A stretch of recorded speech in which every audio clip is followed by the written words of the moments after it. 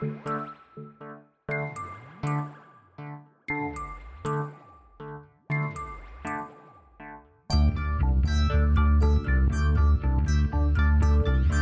is Continuum Drag, a weekly podcast revisiting television sci-fi, fantasy, and everything in between. This week, Earth 2, episodes 20 and 21. We've been on this planet for 130 days, but somehow that seems like nothing compared to the 81 we've been stuck in this dome. For some of us, the cabin fever was so bad we'd take any excuse to get away, even another scouting trip. Welcome to Continuum Drag, the podcast that can see cyberspace. I'm Luke, here with my co-host Jordan. What's real, Jordan? I have a question for you. How much do you know about plant reproductive biology? I know all of it, man. That's why I got my PhD in. Isn't it funny when people ask stuff like that in TV shows, where obviously it's like a rhetorical question, but it's like, why even bother asking it? No one knows anything. Well, someone answered it, so that wasn't that rhetorical. I suppose. Yale didn't know it was rhetorical. He's just like a know-it-all. She was doing it to like show off. She's like, how much do you know about it? Because I know a lot. And he's like, oh, actually, I know it as well. I actually have Wikipedia in my brain because I'm a cyborg. You're like, oh, you're both insufferable characters. Oh, dear. So this is it, Jordan. Oh, thank God. The final episode. I've went through a, as varied as I can experience, but a myriad of emotions on how I felt about leaving this show. Because I was very excited to finish it, but then, as with a lot of these things, after we've spent hours and hours with them, it's sort of a bittersweet thing to say goodbye to the show. Yeah, I mean, we're coming in at the right timing. I'm not surprised this is the last two episodes. I'm not surprised more weren't made. Yeah, I mean, we'll have some final thoughts, I'm sure, at the end, but it feels like all we needed. Yeah. Well, before we get into the episodes, I was actually digging around to see how much I could figure out if there's like any active fan base left. I know we've discussed it a little bit over the course of the series that like in general it seems like if you find some recent comments, people remember it fondly and like perhaps ask for reboots and comments of things, but like there really isn't much of like an active fan base left. Just some erotic fiction. Just some erotic fiction still kicking around. But no, I found like there was a couple fan sites, but they're mostly places that have been like left online from like the Internet 1.0. Like the two that I found that seem to still exist as like dedicated fan sites, they were last updated in 1999 and the year 2000. I bet they just look amazingly archaic. Yeah, they look ancient. And like half the links don't function anymore, and like stuff that was built around it has long been shut down. But what was kind of the most interesting part I kind of found while I was digging around in there is that there was but one fan con that happened for this show back in 1996, New Pacifica Con. Where did it take place? In Albuquerque, New Mexico. Of course, why not? Well, that's where it was shot, apparently. So they did a tour of all the vast expanses they wandered around. They're like, here's that valley. Which one? Oh, the one they spent half the show in complaining about. Yeah, and it's sort of post-cancellation, so it's obviously like these people who are like very excited about the show and wish it would come back. And I was really surprised is at the actual con, which there's old like photos of, which are just great. Like it's like, just in some hotel convention center on hotel chairs. It's surprisingly full, actually. Like a lot of people came out for it. But even then, they managed to get Morgan to come out, Dr. Heller came out, Danzinger came out, Yuli and True were there, and the Grendlers were there. They got the actual Grendlers? You know what? It's hard to get the both of them together. They had some infighting through the show. It was funny to see the two actors who played the Grendlers. It never occurred to me it would just be the two same actors every time, but it was. Oh, that's good. But it was funny. It was like they all came out, they all chatted and like talked about their experience on Earth 2. It was just interesting to see. I'm like, wow, they managed to get one con off the ground for this. Not bad. But Jordan, the biggest news from PacifiCon 1996, Jordan, okay, was that someone at the con had managed to get their hands on a in-house promo reel that someone made for season 2 of Earth 2. Oh, so it was the studio had made that? A studio had made a promo reel for a second season of Earth 2 before it was canceled. And I'm going to save it for the end, but somebody's uploaded the entire promo reel to YouTube. So there's a promo reel for what was going to happen if Earth 2 had continued in season 2. And I'll tell you all about it after we get through these two episodes, because like a lot of obviously spoilers potentially. Wow. But it's incredible. Well, that's great. I'm excited to see what direction they were going to go, because my feeling was everyone should just die. I doubt that's the direction they were going in. All right, shall we get into the summaries for episode 20? Yeah, Flower Child. Let's do it. Scouting in all directions, Danziger, Bess, and Morgan come upon colorful flower buds, which bust open, throwing a golden powder in their faces. The flower pollen carries a sickness that causes them to emit a golden vapor. How long did it take you to think, I wish this was like Day of the Triffids? You know what? I never considered that. That would have been a great episode. There should have been a Day of the Triffids on Earth 2. I actually thought that's the direction they were going to go in. I thought it was going to be something like that, and I was like, oh, what a cool idea. And I'm not saying this was a bad episode, because I think it was okay, but that would have been more fun if the plants were going around killing everyone. Honestly, why didn't they get there? Like, this is supposed to be a new planet with all kinds of crazy life. Walking, man-eating plants was a great idea. Yeah, it's a longer discussion I'm sure we'll have as we go through this, but it is one of those turns that happened a lot of times in these episodes where it seems like there's a really fun thing they can do, but the writers just don't want to do it. They want to go with this other sort of convoluted idea every single time, and it's like, all right, good to them. I mean, I'm not sure Triffids ever crossed their mind, which is unfortunate, because that would have been you're right, it would have been great. But anyways, we're on the planet. It's been 130 days. I think Morgan, who's narrating, says it's 81 days that they've been living in this ice valley, although I'll make the point again. They're always looking out being like, I don't think we can get out with all these cars. And it's like, these are barely high hills. Like, I don't know if the geography lends itself to it is the problem that they keep trying to have in world, but, whatever. Yep, that's it though. It's day 81 of winter, and they're still looking for a way out of this mountain pass. But it is starting to look like spring's coming, because they find like these trees are budding, flowers are starting to poke out of the ground, and on this one scouting trip, this is it, Jordan. They finally spot a pass out of the mountains that the Trans rovers can drive on, I guess. The all-terrain vehicles that were specifically designed and made for this planet and seemingly move supplies and people can't get around the slightest inclines, but regardless, they've found a way out. It's taken them this long. It's finally over, Jordan. They're finally going to get out of these mountains. Winter is coming to an end for them, at least. And while they're doing this scout, though, Bess and Danziger come across these little alien flowers sprouting, and you know what? Why don't you stop and smell these alien flowers you just found? You know what, though? Isn't that in character for this group of people, though? They are the worst scientists, and I would say they're always inquisitive, but they take zero precautions in anything they do. Well, and this is a debate that literally happens late in this episode between Alonzo and Dr. Heller about like how they exist on this planet, and like where there's a line here where the two of them are having a light argument about what is going on here, like how can we survive here, like we're so reckless, like this is Dr. Heller's point, like we're too reckless, we have to be more careful. And I think Alonzo says, he's just like, hey, we can't know how to be safe here, it's all alien to us, so we should just bungle forward aimlessly every single time. Like he makes that argument, this is the correct way to live, is just like aimlessly wandering forward, hoping for the best. And it truly is the mandate of this crew, is just like, you know what, just see what happens. Yeah, so true to form, they go to smell these flowers, and immediately the flowers shoot up what I guess is a sort of pollen directly into their face. Yes, a comical amount of pollen smashes into their face. It is a comical amount, I'd agree. It's like getting hit by a cream pie, but made of pollen. Oh, and it's a good point, because they end up with like the pollen powder on their face, and when they're walking by, I think it's Danziger is walking by, and Morgan, who's very hungry at this point, is like, did you guys just eat a puff pastry? Because he sees the powder, and that's his go-to, is he's worried they're eating pastries off in secret.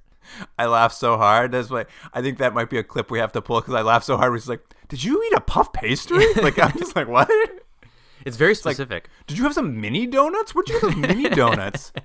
Yeah. Anyway, this pollen is a weird infection, and it causes the carriers who, I guess, get pollinated to respond similarly to a pregnancy or something. They like the hormones in their brain release, and they have like a weird protectiveness over the pollen that's now in their bodies. Yeah, the pollen, they kind of bend over backwards a little bit to try to explain it, but I guess the basic idea is that it alters the chemistry within yourself as it's sort of a virus that makes the hosts do what the virus needs, basically. Yeah. And the episode is primarily focused on Bess, so she's really the one who like exhibits these things, which I thought was a huge missed opportunity. I really wanted to see like a fake pregnant Danziger running around, but he's pretty sidelined. He's mostly in the background being like, I don't want to be pregnant with a flower baby.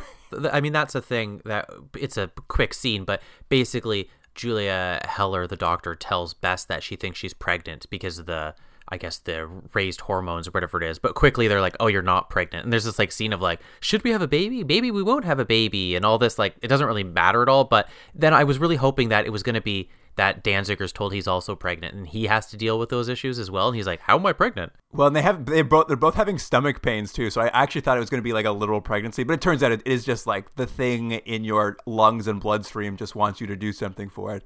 I did like, though, a little peek about birth control in the future. Oh, that's right. What do they call it? It was a suppressant. I think they just called it like a suppressant, but it's something that because when Bess finds out she's pregnant, she looks at Morgan and says, haven't you been taking your suppressants? And Morgan's like, I have been taking them. Julia, did you fuck up my suppressants? Yeah, which, to be fair, is a good question, because if there was an accidental pregnancy, I would probably blame Julia. I mean, it would have been Julia's fault. But I guess we can confirm then that Bess and Morgan are having sex. 100%. True. It's 100% true. Confirmed.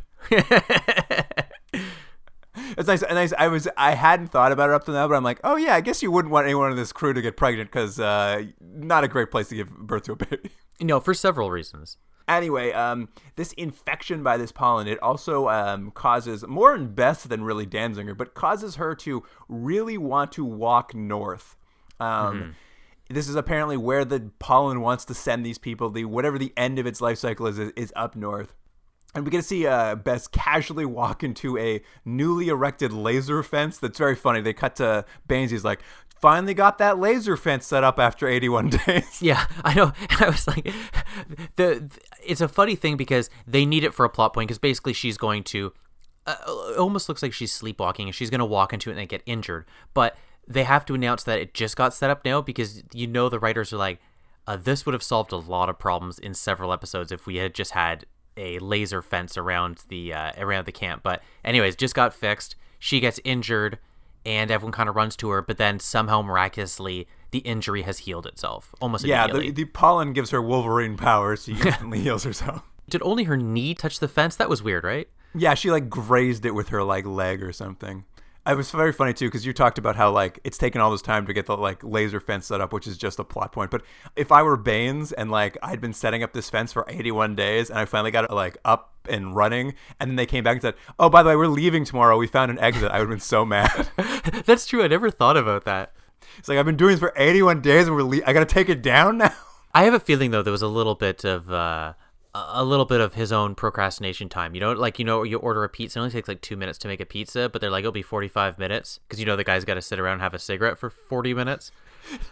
I think it was a little bit of that. This is what you imagine when you're watching your pizza tracker. It's just like someone smoking and then 2 minutes it takes them to make a pizza. No, because I've actually seen that happen. Regardless, anyways. Anyway. Don't get a big pizza side is what I'm saying.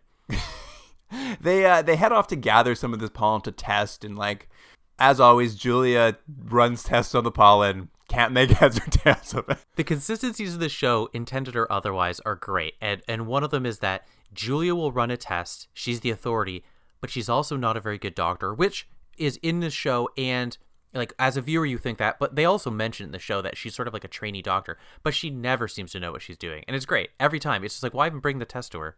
Yeah, the only thing they seem to figure out is the pollen they have in a jar. When Bess and Danziger go and like rub the jar, the pollen gets all reactive and turns into like a swirling golden mass that swirls around, and then the pollen inside their mouths also starts to swirl out of their mouths around their faces. Doesn't she say though at one point she's like, it resembles human blood? And I was like, does it though? I think it was just like she can't differentiate between it and human blood. I was like, but one's like a powder gas. It doesn't look like blood. But anyways, I don't know. Who am I to correct Julia? It is confusing. Julia is like, well, we need to come up with a plan to get rid of this pollen. So she like comes up with what she calls an Inferion variant, which is some sort of drug she puts into them so that like it'll kill off the pollen that's in their bloodstream. Didn't you think at this point that maybe this was going to be a pro-choice, pro-life argument episode. I actually thought that might be the direction they're going in. Well, that's kind of what happens is like she starts giving them a drug to get out of their bloodstream, and then she just shoves a vacuum into Danzinger's mouth to suck it out of his lungs. But what I'm saying is it's a little plot point, but it's not the like moral of this episode. No. But what I was going with is just like when it's Bess's turn to get treated, like apparently it's giving her pregnancy feelings. She likes it. She's feeling healthy. It heals her. And she's just like, you know what?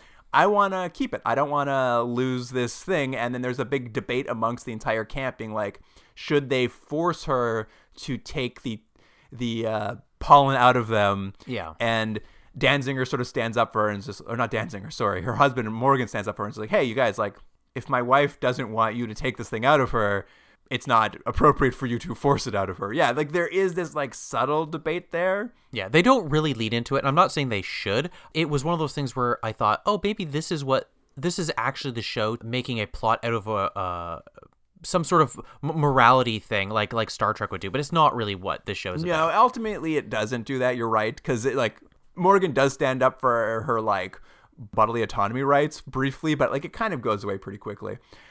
Because everyone at the camp's just like, all right, we'll let her keep it. Although I did like in this meeting they're having where they're debating what to do about her and the pollen, that Bane's character is really like, hey man, we got to get it out of her, man. Don't you remember that time we thought Alonzo or Danzinger was possessed by a Terrian demon? We can't have that again. Yeah, doesn't Alonzo make a jab at him for like being a wuss? He's like, what are you going to do? Like go hide in your container again? I thought that was the best moment Alonzo's had. It was a real callback to that episode where he's just like, what if it's a demon? It's like, well, maybe you should just go hide like you did last time, you coward. Yeah.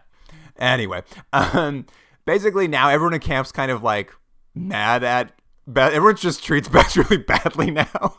Yeah, for no reason, really. She hasn't, to be fair, just point to this episode, she hasn't done anything other than, for all intents and purposes, sleepwalk once. That's all she's done. Yeah. And she injures her hand, at which point her husband Morgan tries to like help her. Like he was like, let me see that injured hand. And when he touches it, it hurts her. And the pollen like lashes out of her mouth like a little whip and like scratches his cornea. Yeah, and so he wears an eye patch for most of the episode, which I was hoping was going to be now what his character looked like going forward. Like he just loses his eye. Yeah, but this one time that this thing has whipped out and hurt his cornea, basically now the group's like, that's it. You're not allowed to keep this pollen anymore. They have Morgan sedate her and they put her down basically to be like, we're forcing this pollen out of you whether you like it or not. And then that the bodily autonomy potential moral goes out the window. Yeah, I think Julia does say, though, that I think at this point she's finding that their organs are shutting down. I think she might say, like, the liver will shut down if she doesn't get it out. So, like, they make some sort of, like, vague, we're not really doing anything wrong by taking away her rights. Yeah, there's this weird side thing where they're like, maybe it's going to hurt her, but, you know, we're not 100% sure. Anyway, the whole point of this is she's tied down to a bed. And she basically is constantly begging Morgan, not constantly, it's only one scene, but she's begging Morgan to just let her walk north. She's like, if I walk north, this will all solve itself. Like, we just need to do what this thing wants and it'll all be over. Mm-hmm. And it's very funny. Like, she's begging Morgan this and Morgan really wants to believe her. Like, Morgan actually, this is perhaps the best he's ever come off in an episode. Like, I would agree. He truly wants to support his wife. For all his cartoon elements to his personalities, this was the closest to a three-dimensional human we've seen him, and really the only thing he wants is his wife to be happy and healthy. That's really seems to be his driving force, and in this episode it really gets magnified. Yeah, and he wants to trust her, but he's, you know, the group's really leaning on him to force his wife to do something, and so he's conflicted. And that night she breaks out of her bed and runs off and heads north on her own, and they're all worried. They're like, a cold snap is coming, we have to get her back. But he takes off on foot and is followed in a vehicle by Alonzo and Dr. Heller. I had a question about this. There's several scenes now where Morgan is chasing her, it seems like on the high ground, and the dune buggy thing, what's it called again? A rail. The rail is on the low ground. But it didn't really make sense to me because they weren't really covering extra ground. It was one of those things where I was like, why do they keep just driving beside each other? It was the equivalent of like he's training for a boxing match and you're driving the car behind him while he jogs. Yeah, it doesn't quite logistically make sense. Like, he leaves on foot to follow Bess, and then they very shortly leave in the cart to follow him, but they can never catch up to him for some reason. I'm just like, well, you would have, after hours of walking, caught up to him. It's not that difficult. Anyways, doesn't really matter. The point is, they're in the car, he's running. Well, and more to your point, too, by the time they meet up, like, they only finally meet up when they come to Bess's tracks, meeting up with a second set of tracks, and they're just not sure which tracks are hers now, so they split up again, so one can follow one set of tracks and the other can follow another set of tracks. And, of course, Alonzo and Dr. Heller end up following tracks that lead to, like, a dead Grendler whose mouth is covered in pollen, and they're like, oh no, the pollen walked it to death. Yeah. on a side note, Grendlers have, I think, had it the worst of any species on this planet, haven't they? They've been killing Grendlers left, right, and center. They've been tortured, they've been shot, they've been eaten. One was imploded. Yeah, it's just bad. It's poor species. I mean, it does feel like anytime they need something to suffer, it's the Grendlers that get it. Yeah. The Kobo's just walking around shooting its fingernails at people. No one's put powder dust and walking it to death. The worst that's happened is one time it missed its home. It's true. It got back, though. It was fine. It got back. Anyway, now they're worried that this pollen's going to force her to, walk to death like some sort of parasite in her brain. Morgan does manage to catch up with Bess and get her to put her jacket and boots on, and he's like radioing back to the group, like, I found Bess, what should I do? And they're like, stall her until we can, like, sedate her and hold her down and force that pollen out of her again. But of course, this is where Morgan is, like, part of this arc for him, or not arc, but like his story is like, I'm going to choose to trust my wife who's telling me she knows what she's doing. If we just keep going north, it'll all be fine. So he heads off with her north, and we know that they're going to try to find out what's going on. Finally, Danziger kind of comes back into this plot. Like, they kind of abandon him, like, back at camping. Like, well, he's just being treated. Don't worry about him. What he's doing this whole time is he's kind of laying in bed, occasionally complaining. That's all he's doing. Yeah. He's like, I don't want to go north. Just take this thing out of me. But he, at a camp, has a weird dream via the pollen where he sees a high mesa on a cliffside and, I guess, a huge smoking pit that he says is breathing, and it's littered in dead bodies. And he's just like, oh, no. They're headed to some sort of pit. My note was Danziger's dream looks like a Metallica music video. And Yale, of course, as we mentioned earlier, because he knows about the reproductive cycles of flowers, he's just like, yeah. What if the pollen's like pollen on Earth, and it attracts insects so that it brings the pollen to other plants to reproduce? But what if on Earth, too, what's on the other end of this pollen's want is something that's not a pretty flower? And I guess this is like the ominous, like, uh-oh, what are they going to find? Hey, I just thought of something right now, though, Luke. The Grendler, poor Grendler, as they said, walked itself to death. So it seemingly walked a very long distance and died of dehydration or some sort of exertion. You know what it should have done? It should have taken one of those cobweb portals. And it got there really fast and wouldn't have walked itself to death. Well, maybe the closest subway station was still too far. Yeah. Oh, yeah, fair enough. Anyway, sort of like we go back. Bess is still walking with Morgan. She finally reaches her exhaustion point and like collapses and like falls down a hill. And Morgan's like holding her in his arms, and he notices the cuts on her face now aren't healing. So he has actually what I think was the sweetest and maybe best character moment he's ever had is like he's holding his wife. She's too injured to move anymore, and they're nowhere near where he needs to take her to, and he doesn't know where she's trying to go to, and he's kind of committed to this plan. So he like leans down and basically kisses her and sucks the pollen out of her into himself in order to basically finish his journey and be able to like carry her to the pit she needs to get to, which truly, like, these episodes have been great, but I was just like, this might be the best character moment anyone's ever had on this show. I agree. I was like, oh, there's actual emotion and truth in this moment that I was just like, wow, and Morgan gets it. What a wild turn. And we should make the note now. I think Morgan has been, if purposely by the show, the most annoying character, but weirdly because of that, he's been the only character that's even had the slightest amount of growth in this show, even if it gets reset at the beginning, because, gets reset at the end of every episode, but he has weirdly arguably almost had the most screen time and has had the most plots revolve around him for such a odd sort of like villainous character. Yeah, and that's his thing is his villainy was mostly just like A, cowardice, or B, like just like trying to be pragmatic on this planet in a way that the other characters just aren't. And I wonder if like as they went further and further, and I've become more forgiving of that character. I agree. I wonder if he's just the most recognizable as a human being. Like he seems like he's really flawed, but at least I can recognize a human being in him, whereas everyone else is just like too much of a 2D cutout. Yeah. Anyway, they finally reach this mesa with this smoking chasm that they've been walking toward. There's some skeletons around it, so it does look a little ominous. Yeah, I was curious about the skeletons. Is it that they walked so far and then died, or is it that they got that far, the pollen came out of them, and then they died of exhaustion? Was that what we were supposed to think? I took it to mean they died just before they got to the pit they're ready to. Basically what it is they've climbed up a volcano, is what we've seen. More or less, yeah. And the two of them, Bess is sort of awake now again, I guess, and they're both exhausted. They're both like crawling on their hands and knees toward this chasm that's like just smoking out of the ground. And at this point, Dr. Heller and Alonzo finally catch up with them in the rail. And Dr. Heller's like, we've got to stop them from throwing themselves into that pit. Yeah. And what I liked was like, Alonzo's like, nah, I got a better idea. Why don't we tie a rope around their legs and see what happens when they fall in? You know, you made fun of his strategy for life before, but it's sure going to work out this time. I mean, when he's right, he the entire argument they're having about whether they should be more careful or less careful, it really falls onto his side at the end where it's like, he's right. We should just blunder forward always. Just that's the right thing to do. Yeah, and I think I've mentioned it before in this show. I don't think one time a character has posited a theory that wasn't true. It's not like there was 3 versions of something. They're always like, what if the guy is a ghost that needs money? They're like, it is a ghost that needs money. And you're like, all right. Nailed it.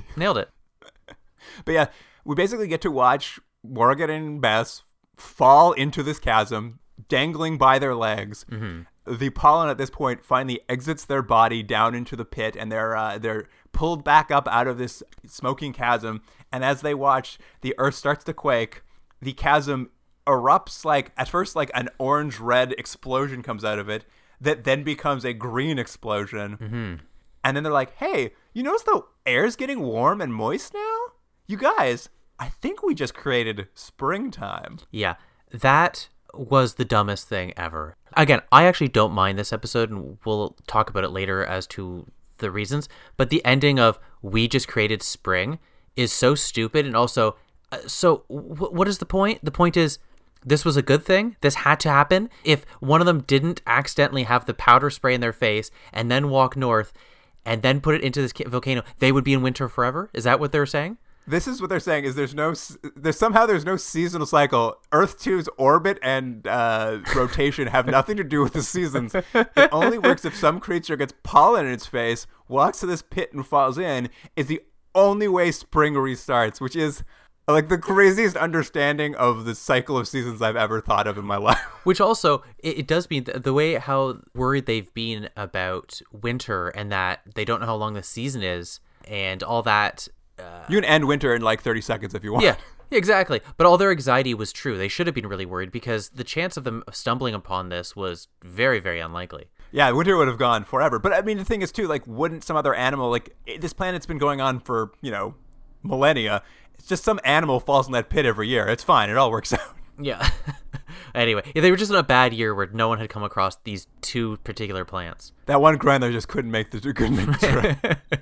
No, you know what it was? It should have been that one that they shot and butchered last time. That was going to be the one that was going to do it. This was when this was revealed as like how this planet works. I was like laughing so hard. I'm like, move over, love hate spiders. We've got a new fucking like super out there idea. Yeah, and the funny thing is, the show doesn't lean into it enough. It's like, if you guys want to have the most insane theory, just go with it. Make the planet that weird, though. The problem, though, is they want the planet to be as close to Earth as possible, except there's these really bizarre little things that happen. And I just think, go for it or don't, Yeah, this place either needs to be like way crazier than Earth or like, I don't know. I mean, it is way crazier than Earth from what we say. Well, I mean, there's electricity, water, and acid caves, and time-traveling webs and all this, but everything else is exactly the same.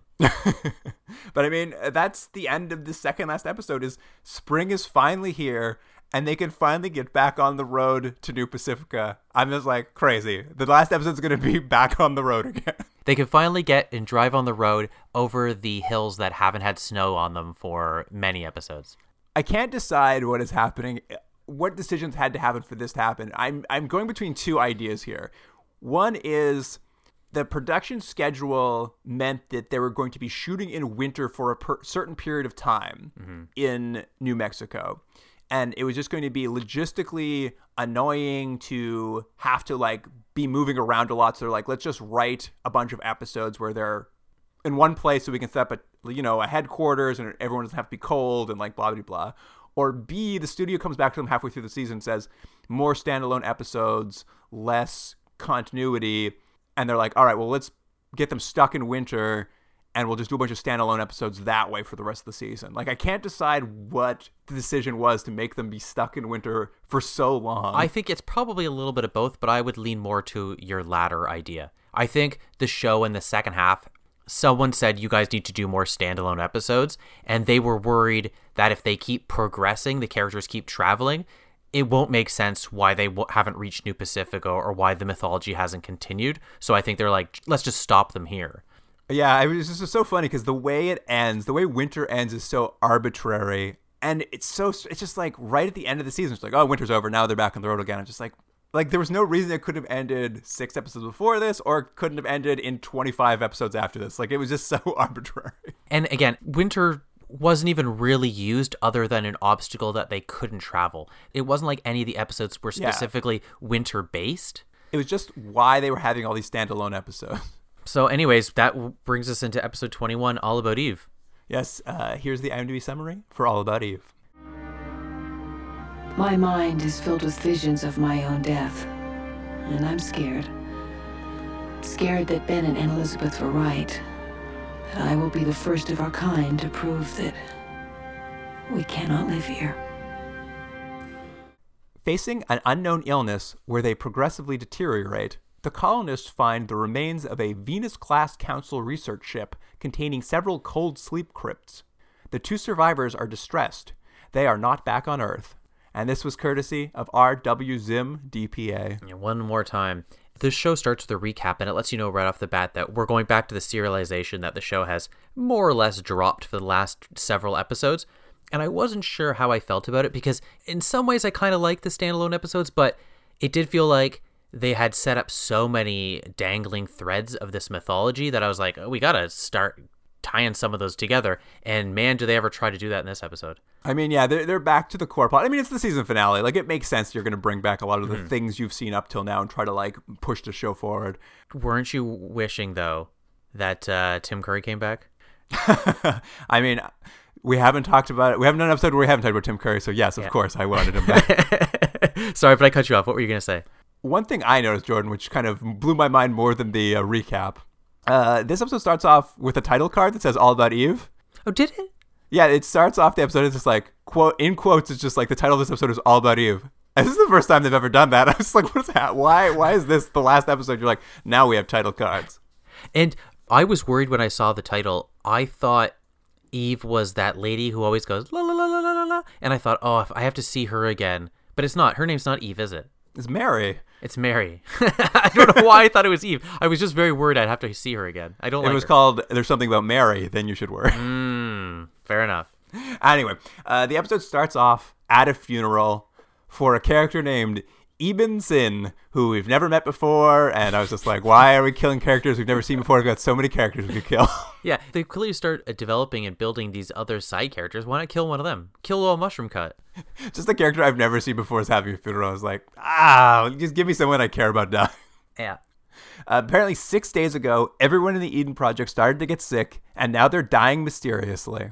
Yeah, and what are the symptoms? They kind of get dizzy and then lose motor control. That's basically what we see? Yeah, that's basically what we're told is happening. Everyone just kind of is a little lethargic around camp. And to cope, Morgan goes off and fires up his old VR drumming program, which I haven't seen in so long. It's the 3rd time he's done it in this show. And he's out there, he's drumming in VR on some great mesa in New Mexico when a mysterious sax player joins the VR, a man named Franklin Bennett. And he's like, hey, love your choice in music, but if you want to save your friends, why don't you listen to what I have to say? Yeah, it becomes very clear quite quickly that he is not part of Morgan's program because Morgan doesn't know who he is, and he's sort of, in this world, sort of breaking the fourth wall of this VR simulation. And he's a great sax player. That's true, sure. It's only going to cost him a small favor in return to save the entire Eden Project. It's worth it. Yeah, that's true. Morgan basically, I guess the favor he has to do to save the people is he programs their trans rover basically to stop moving at a certain set of coordinates during tomorrow's big drive down the road day. And it's very funny, like, they're driving, the trans rover stops, and they're like, why did it stop so suddenly? I don't know. And they're like, hey, look over there. It's a giant spaceship that's crashed. I know. They've done this a few times in the show where they're like, there's nothing around. And then a character looks to the left and they're like, wait a minute, there is something there. Because it's so large and it sticks out at such an angle from all the scenery around it. There's no way you wouldn't have seen that for miles before. It's like, it's all flat terrain. Yeah, the favor would have made more sense if they had Morgan change the direction or like the heading they were on or something, not just break down at this one spot and then they'd look up and be like, hey, look at that giant spaceship. We wouldn't have known. We would have just driven right past it.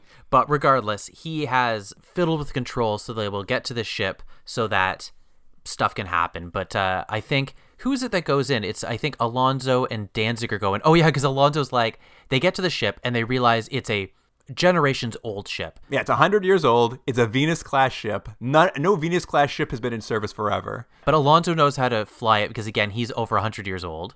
And he remembers how to open it, too, because he has all the memories from He's got all those memories. That's why he's so helpful and useful. Yeah. He remembers all that old tech.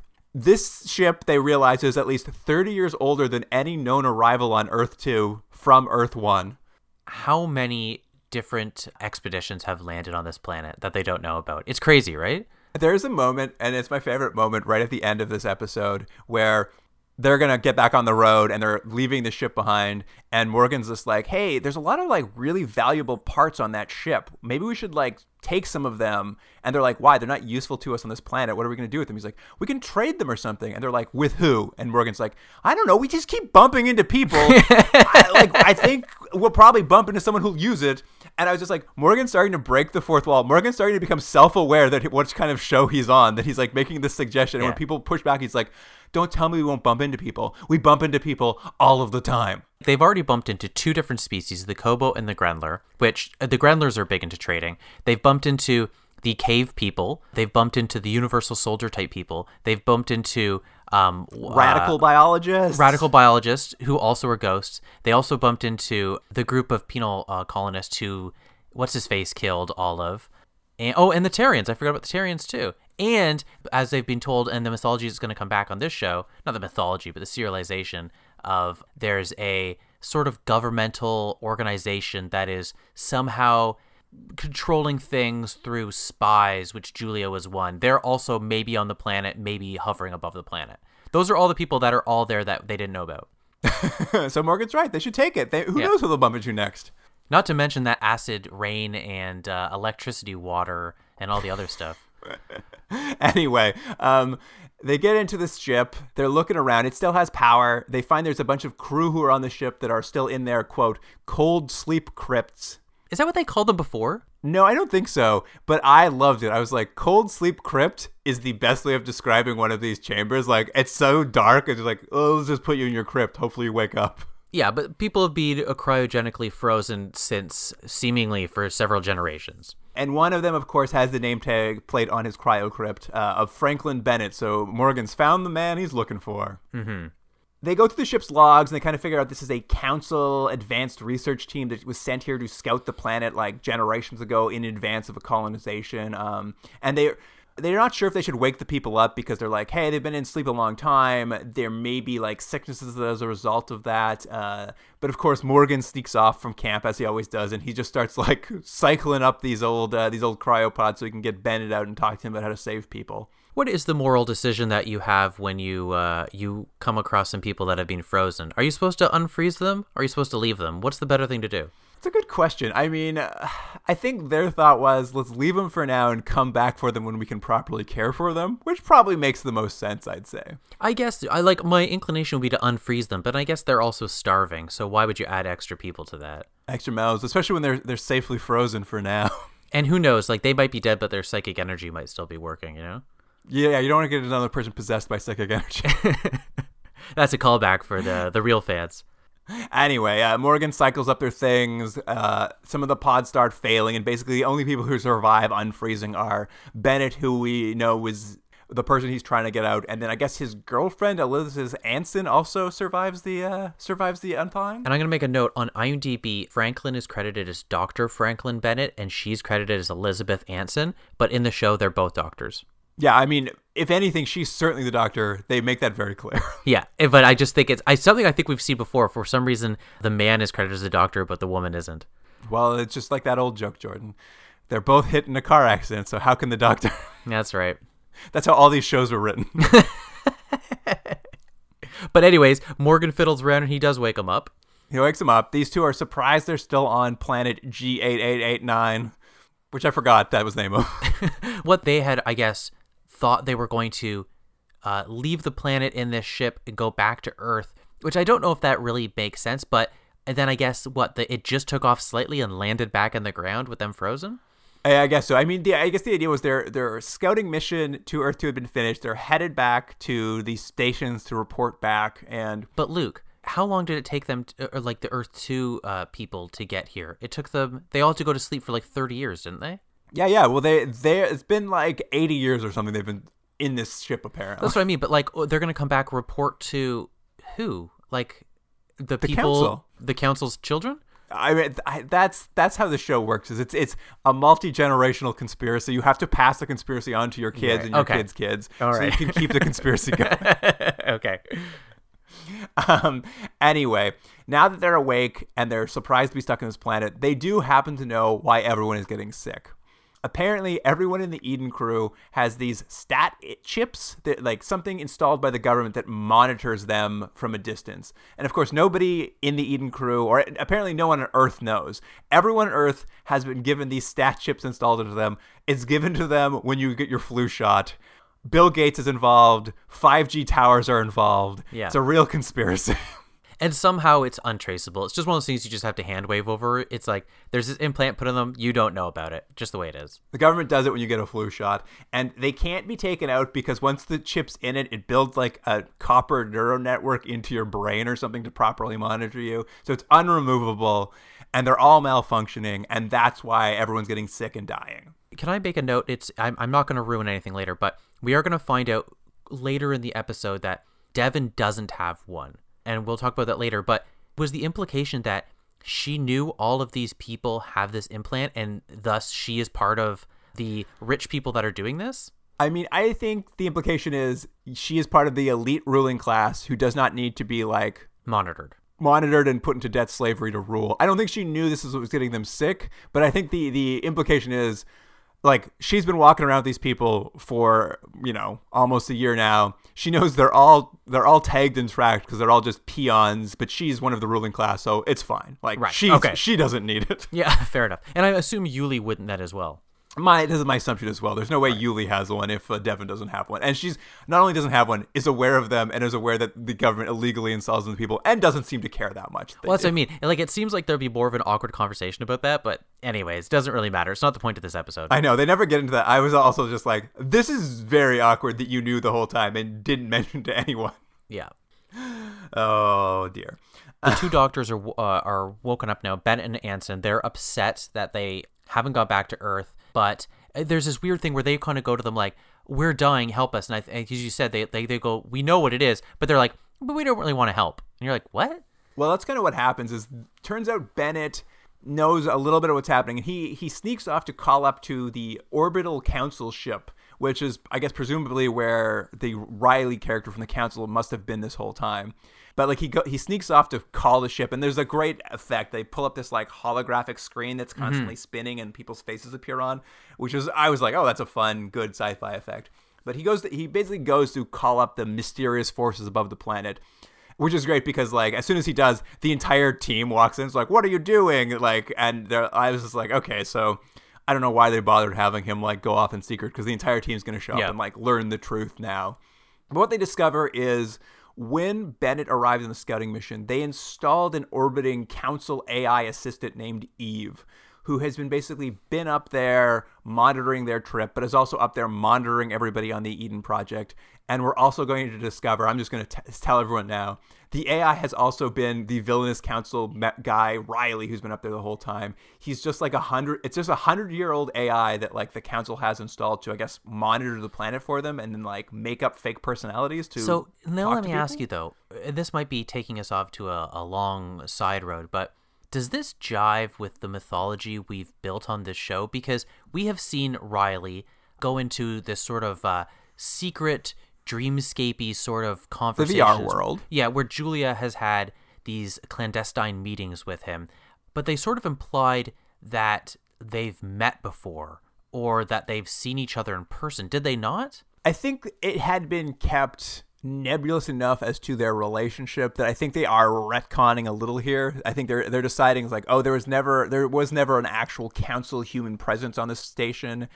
There's just this AI in orbit. I mean, maybe that was the plan all along. Like, it does feel a little retconny for sure. Because they're like, now we have two personalities. We have Eve, who is just a naked woman for some reason. Yeah. And then Riley, who's like a fake council member who gets to wear clothes. I feel it's more of a retcon than anything because, as you said, we learn that he's a computer program and he's starting to glitch. He also, for some reason, has a mustache, which he didn't have before. No, didn't he always have a mustache? I don't think so. I always thought of him as having a mustache. Anyway, he's I think the mustache is a glitch, but he's sort of like glitching out and he's sort of saying things that don't make sense and he's clearly breaking down, which they really could have hinted at the beginning that there was something weird about him. What they were really implying before was that he seemed genuine, but to the audience he clearly had other intentions, not that he was something was physically wrong with him. He did feel like he was going to be a real person in orbit they were going to meet one day, but now it's never going to happen. Although it does lead to one of my favorite moments is when they're all seeing this AI and then like they're finding out there's an orbiting thing and like they don't find out that Riley's part of the AI for a while. They still think he's like a person on a spaceship. But my favorite scene was Riley. They tell the AI to go get Riley to talk to them, and Riley appears on the screen and he looks around and he's like, well, if it isn't Devin, Julia, and all the others, I don't know your names. And I thought that was very, very funny when he's like, my two nemesises, and who are you again? Dan something? I have a couple more real quick things to mention before we get back to the plot. So this plot was set into motion by Bennett jumping into the VR with Morgan. Mm-hmm. But when he wakes up Bennett's like, I didn't send that message, and he doesn't know anything about it. Is the implication that the computer program wanted Morgan to wake them up for reasons? Yes. Well, I mean, we can do that now. I think that is the implication, is the AI was waiting for someone to go into the VR space so they could appear in the VR space and like send somebody to the ship, because there's a simple fix to what's happening. What's happening to their chips in their brains is related to the AI suffering a problem up in space. It has a virus in it, and there's a simple fix to it. In Bennett's locked CPU, they keep calling it his CPU on the computer, but like in his files on this ship's computer, there is basically a simple program that can fix this. Essentially, they just need to roll back the AI to a state before it got the virus, and everything will be fine. They need to go into the time machine and go to an earlier operating system. Exactly. I mean, that's basic. They don't know that terminology yet, but that's basically what the implication is. So they're like, wake up Bennett, get his codes, roll back the AI, we'll all be fine again. But of course, Bennett, as you said, is not interested in fixing them. He won't give them the codes. He won't save them.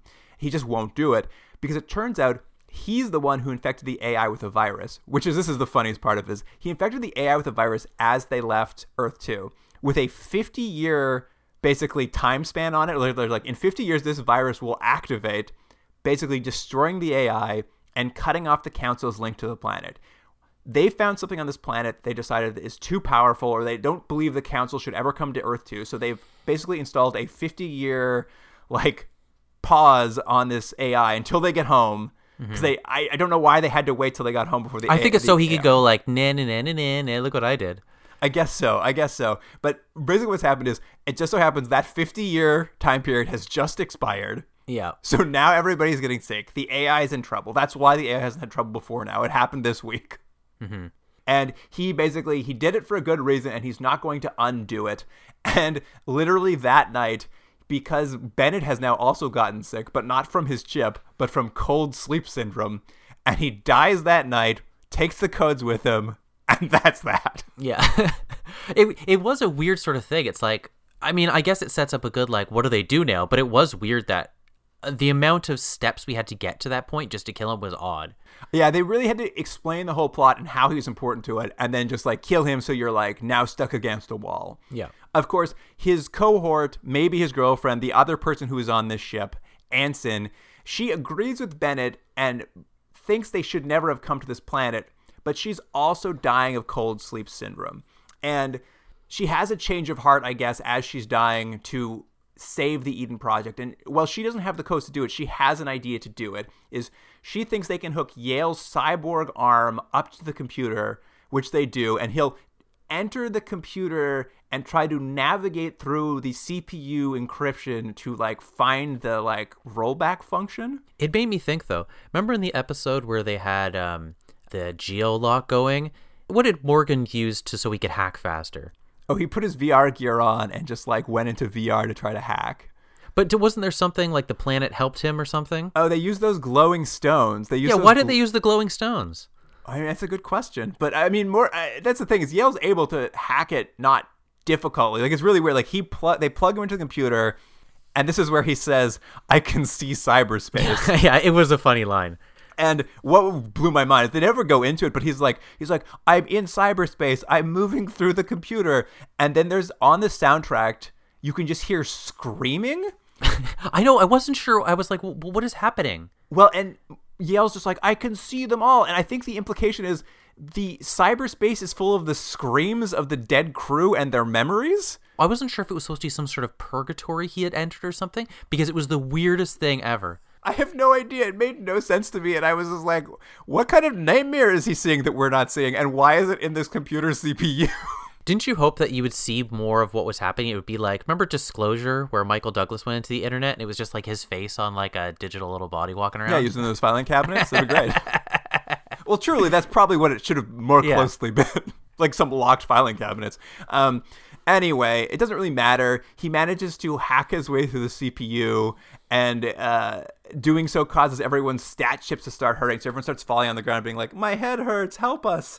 But he gets in, he finds the rollback, he sends it up to the AI so this AI gets better. The computer he's using explodes for some reason because it's so difficult to hack this thing, throwing him across the room. But essentially, the AI becomes virus-free. The entire Eden crew instantly gets better, and Anson, on her deathbed from cold sleep syndrome, explains why they wanted to stop the council from ever coming to Earth 2. Apparently, they're like, we can never colonize this planet because if we try, the planet will reject us and kill the colonists we send. And she died. Like, this is her big revelation. It's just like, we're like an invasive organ, and if we try to install ourselves, the planet will reject us, we'll die. And this is when they reinforce this idea. This is when it becomes clear that Devin has been sick this whole time, but not because she has a stat chip. She collapses, and they realize Devin's being rejected by the planet. All of her organs are malfunctioning. It has nothing to do with the stat chip problem. She had a separate, unrelated illness that has been killing her this whole week. That is just coincidental. It happened at the exact time. Yeah, and it's because the planet is rejecting her, apparently. And so the crew chooses to freeze her in one of those cryo crypts. I guess the idea is they're going to freeze her because she's dying so catastrophically, and they'll come back to her later when they can set up something to save her, I guess maybe at New Pacifica or whatever. But basically, we're ending the season with the idea being Devin needs to be frozen because she's dying. She's not going to make it. And like, there's a big VO from her being like, will I ever see Yuli grow up? Will his Terrian DNA ever help us like solve the mysteries here? I may die before I ever know. I was like, no, you remember when you went forward in time and you saw the future? You're fine. Don't worry about it. I thought the exact same thing. I was like, I think you guys already kind of explained that everything's going to be fine. It was, I was just like, I'm like, you guys really should have, in the writer's room when you came up with these two different plots, been like, one of these is really going to undercut the other. I have a separate note. Remember we read Cephalopisco's, we read an erotic story, and there was a line in it about how Devon had been brought back from the dead, and we were like, oh, that seems like a plot hole. I think that was someone after the show going, they'll fix that, and she'll come back from the dead, then they'll get it on. I do remember that you said it was possibly a spoiler alert that she got better from whatever was wrong with her, and I was like, oh, well, here it is. Yeah. But that's how kind of this series wraps up. Also, what we've seen in all these people that go into this cryogenic sleep, or what did they call it, Luke? The cryocrypts? Yeah, the cryocrypts. They're all wearing their normal clothes because I guess it's not like sleeping. You're not going to like crumple your clothes. When they get unfrozen, they walk around and stuff. But she chooses to go into her bathrobe. She wants to be comfortable. I guess so. I was just like, that's weird. But I think it is how when they first came off the ship in the first episode, I think they were all wearing their pajamas. That is true. They went in for a long nap. She just knows how to. She knows how to be. She's like, it's like she's going to the airport. She's like one of these people who's just like, I'm going in my pajamas. But that's how it ends with her frozen in a bathrobe.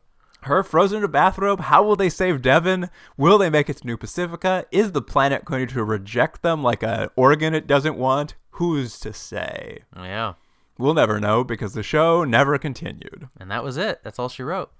Well, Jordan, now that we're at the end, we've watched all of Earth 2. Do you want to get back to my tease about what Earth 2 Season 2 might have been? Yeah, let's hear it. So as I mentioned, someone got their hands on, I'm sure, like a VHS or something from back in 95 when they were like toying with the idea of the second season of this show, which is a surprise. You would have thought, I would have thought anyway, that basically the show didn't have the ratings, got canceled, that was the end of it. But clearly that's not the case. Someone wanted it to continue. Because what was sort of said when I was digging around on these websites is there was like a letter from the creator of the show. Because apparently when the show was canceled, there had been a big campaign to save it. Like letters were written in, someone took out a Variety ad saying save Earth 2, that kind of thing. Mm-hmm. To the point that the creator decided he needed to write back to the fans to kind of explain things to them. So he, like any good Hollywood head, had his assistant write a letter. Yeah. So his assistant, instead of him, wrote a letter to all the fans to thank them for trying to save the show and explain to them that basically, I think it's NBC Universal, that might not have been exactly who they were at the time, but like they found the show too expensive to continue as it was. They were just like, this is too expensive as a show to keep going the way it's going. They already paid for 2 Grendler costumes. They're not paying for 3.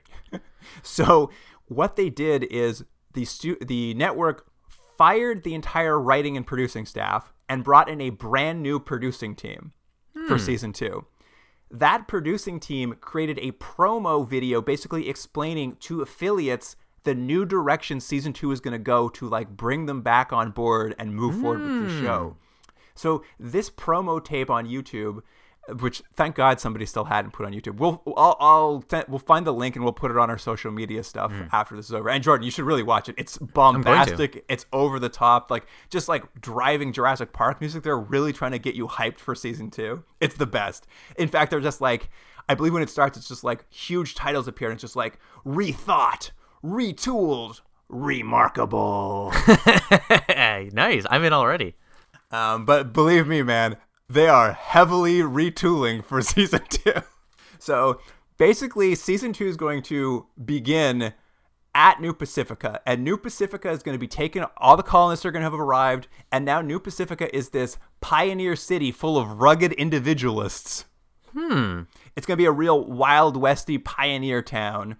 And the colonists who have arrived, they've come with new technologies. They've come with new weapons. And they've come with new ideas. So it's going to be like lots of crazy stuff happen in every episode. They're really going to find some new ideas. Like they're promising this year we'll have ruthless warlords that show up to attack New Pacifica.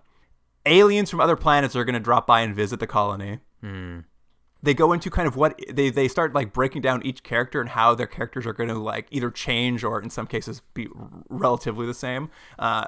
There's like they say Devon's going to become like this passionate visionary who's trying to make the colony work. So not dissimilar to what she is now. Danzinger's going to be a real MacGyver with an aggressive attitude. Yeah, it's not too different. Not too different. I do like they say he's going to be MacGyver, though. That's very funny. Because you can't have a woman be the leader, they're going to introduce a brand new leader who arrives in the colony, a man named Isaiah Ford. He's going to be a captain with a troubled past who the entire colony begs to become the new leader and take over from Devon. And he's going to be the reluctant father figure the colony needs. Aren't you getting tired of people with troubled past? Don't you want a character to show up and they'd be like, what was your past like? He's like, perfectly fine. Oh, I had a nice upbringing. Parents were together. Yeah, it's good. So they're bringing a new leader to take over for the colony. That's going to come in season 2. Alonzo is going to regain his zeal for life and love. Okay. But also, remember when he broke his leg and it got better? Yeah. Turns out the planet fixed his leg and now he has superhuman strength. Oh, wow. He got $6 million man, huh? Yeah, he's going to be a $6 million man in the second season.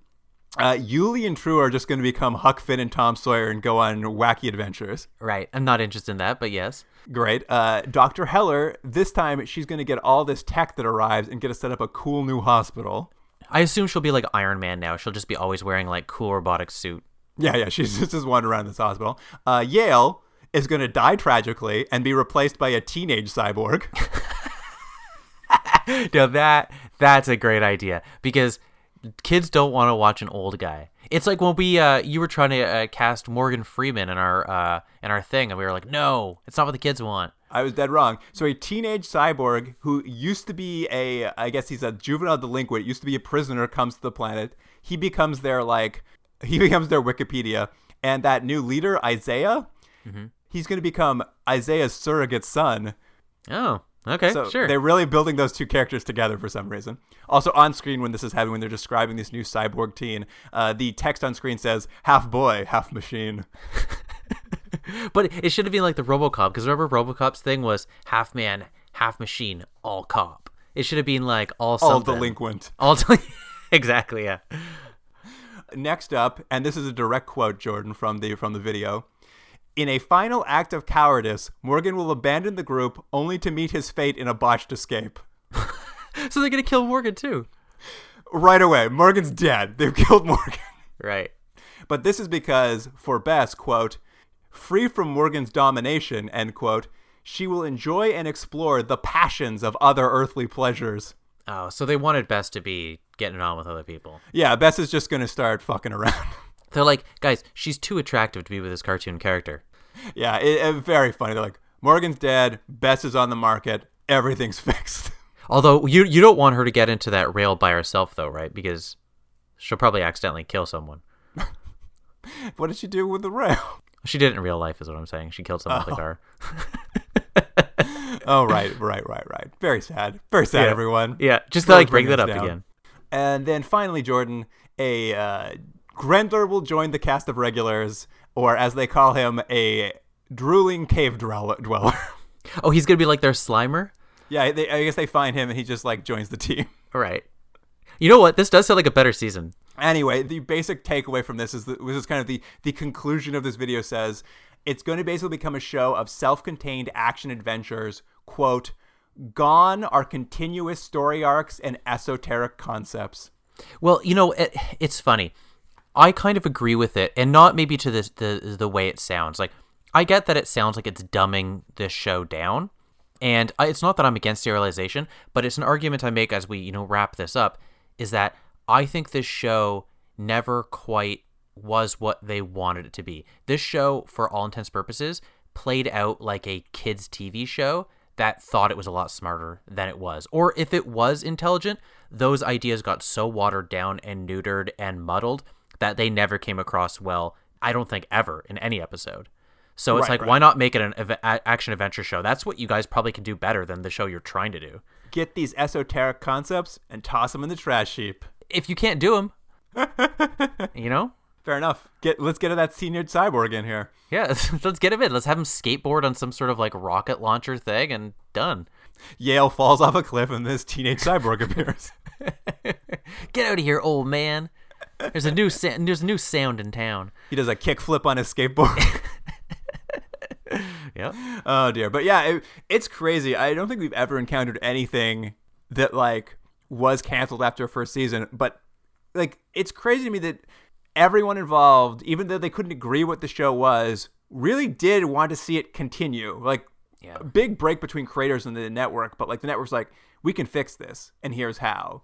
Apparently it didn't work. Apparently the affiliates didn't sign off on this. It'd be like Tech War. They're like, Tech War, second season, now with no writing from William Shatner or his family. That's not Tech War then. Yeah. I mean, that's it. That's all I've got, Jordan. That's all I have to say left about Earth 2, I think. Well, let's do our final thoughts on it. You want to get some ratings in here? Mm-hmm. What were your thoughts on that last episode, Flower Child? I'm sort of two minds of it. I like that it was a standalone episode. I liked it wasn't about the kids. There wasn't the stupid layering of mythology that the show always does. There's no real Terrians or Grendlers. It just doesn't feel like they're going down, the same hole over and over. I like the idea of finding weird things on a planet and then having to deal with it. There was still some like weird crutch ideas and stuff, but I thought this was a better episode than some of them they've done. So I'm going to go higher than probably it deserves. I'm going to give this a 7 out of 10. I agree completely. I'm giving it a 7 as well. I think overall, like, it still has all the like minor problems with the show, but like the characters, because I guess maybe because Morgan was like clicking in this episode and Bess, like, yeah, the characters worked a bit better. I loved them going like infected by pollen. You have to go to wherever the pollen's taking you. That's a fine sci-fi idea. And listen, it's super dumb that that's how spring works on the planet, but it's also hilarious. It's also the funniest thing I've seen. It's worth it just for that. And this maybe plays to my comments on the possible second season that never was. The whole idea of the mythology of the kid, and he might be a Terrian god, and the planet healing and stuff, I think it's so boring, at least the way they executed it, and like, I don't care. So anytime there's an episode about Yuli or True running off or any of these things, I just hate those episodes. So when they're not about that, I'm all on board. I would have loved at the beginning of season 2, and they're like, they just start on the colonies going, they're like, remember when the planet was going to eject us? They're like, yeah, remember how we fixed that with, I don't know, this needle we got or something? I don't know. And they're like, oh, and all the kids died because nothing took, so now it's just cool characters? Anyway. It would have been great to hear all of the ways they had to, like, the poor writer of that first episode, like, had to write himself out of all of these corners so he could be a standalone series. All right, All About Eve, Jordan. Weirdly, I'm also going to give this a 7 out of 10. I don't know if I liked it as much as the last one, but I did like that. I think the retconning cleaned up some things. Maybe not, in the best way ever, but it kind of felt like they were closing the door on some of the things that needed to be closed. And I like that they theoretically killed Devon, who I hate. So 7 out of 10. You know what? I'm going 7 out of 10 as well. I know for you, you're hoping that the standalones would work. Honestly, getting back on the road and kind of moving the show forward again helped. Like, it gave some momentum to I agree. It did. It's crazy how, like, it improved the show, even just by not feeling trapped in that stupid place. Mm-hmm. And, fun science fiction. You got to roll back your AI as an operating system. That's fun. VR was fun. There's, it had its moments. Yeah. So, well, we're pretty great. And I have to say, the last few episodes of the show were much better than that middle chunk. It's kind of an unfortunate thing. I think we've seen it with some other shows, where, we're like, oh, would you recommend this? And it's like certain episodes, the first chunk of this show and the end of the show are pretty decent. It's unfortunate. I think the middle 2/3 is pretty bad. Yeah, I guess it just shows, I think it must be what happened. It's like, clearly they were a little lost after they got past the beginning and they were just driving around. It got a little lost and they didn't know what to do with it. So they froze them in one place, hoping that would fix it. Turned out they didn't know what to do there either. And it was just like, I think they have a good idea at the beginning and a good idea where it's going, but just no idea how to connect the two. The same issues persisted throughout the shows, all the episodes. None of the characters were really relatable, or I don't think any of the viewers were that interested or cared about them. There wasn't a satisfying arc for any of them. Any lessons they learned were sort of unearned or really amounted to no actual growth. So everyone kind of stayed the same and flawless. There was this mythology that layered over itself over and over, didn't adding anything or creating any sort of interesting results. The in-world logic is confused and inconsistent at best, and all of the solutions sort of had, so they had easy solutions to difficult problems. So everything ends up kind of muddled and perfunctory rather than insightful. And I think that's the issue that I had that I mentioned before. Like, ultimately, I think this is a kid's show because the level of thought and complexity of it is very, very thin. And despite these esoteric ideas or these large ideas, they're at best speckled through. I mean, I think that's the perfect point. Is I think not every episode, but most of the plots or the ideas started off as like a complex, morally gray idea, but the conclusion always had to be a kids show happy ending. So it was just kind of like those two concepts didn't jive together at all. So it was just like you'd start in one place but have to end in like the most bland place. It just never worked. Well, it's like there was some interesting ideas there. It's like, is this going to be about ideas about colonialism or like scarcity of resources or like issues with class and money or the sort of ignorance that they have of trampling on indigenous populations? All these are sort of nuanced plots and thoughts they could have had, but they were just like, let's touch on it and then go, like, even that we were talking about, like, there was a possible abortion issue. And I'm not saying that had to be this sort of politicized episode every time, but there's something there that you can add to the conversation. But they just went like, nah, let's just touch on it. And then instead, I don't know, flower power, you know, it's like, okay. Yeah. I mean, that I think you've hit it on the nail on the head. It's a kid's show that for some reason they thought it could like also pull off so much more, but they couldn't tie those things together. It never worked. Yeah, because the show is at its best when it was its silliest. Like you're saying, like the plant that brings spring, that couldn't be stupider, and it's hilarious. But it's like, you know what, if you guys are going to go for it, lean into it. Lean into the electricity spiders at time travel. Like, make this the weirdest planet ever, and at least have it be fun, because the worst thing this show did was sometimes was just boring, and that's a bummer for a TV show. Well, Jordan, do you want to know the final rating for Earth 2? Where we ended up? I think we raised it up here at the end.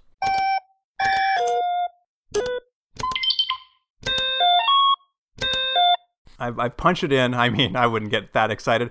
The final rating for Earth 2 is 5.8. Yeah, so it's almost a 6 out of 10. That's probably right.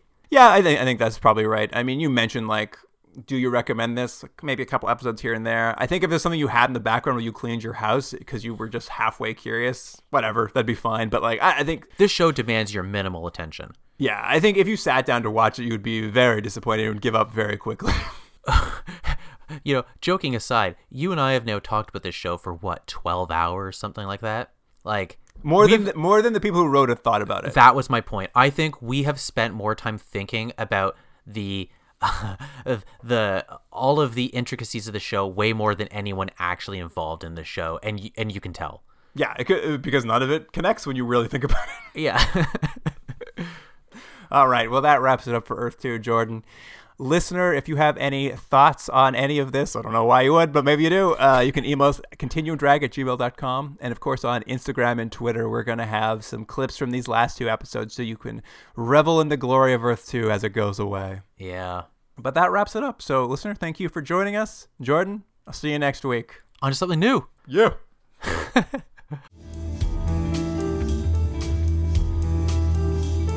Continuum Drag is recorded in Toronto, Ontario.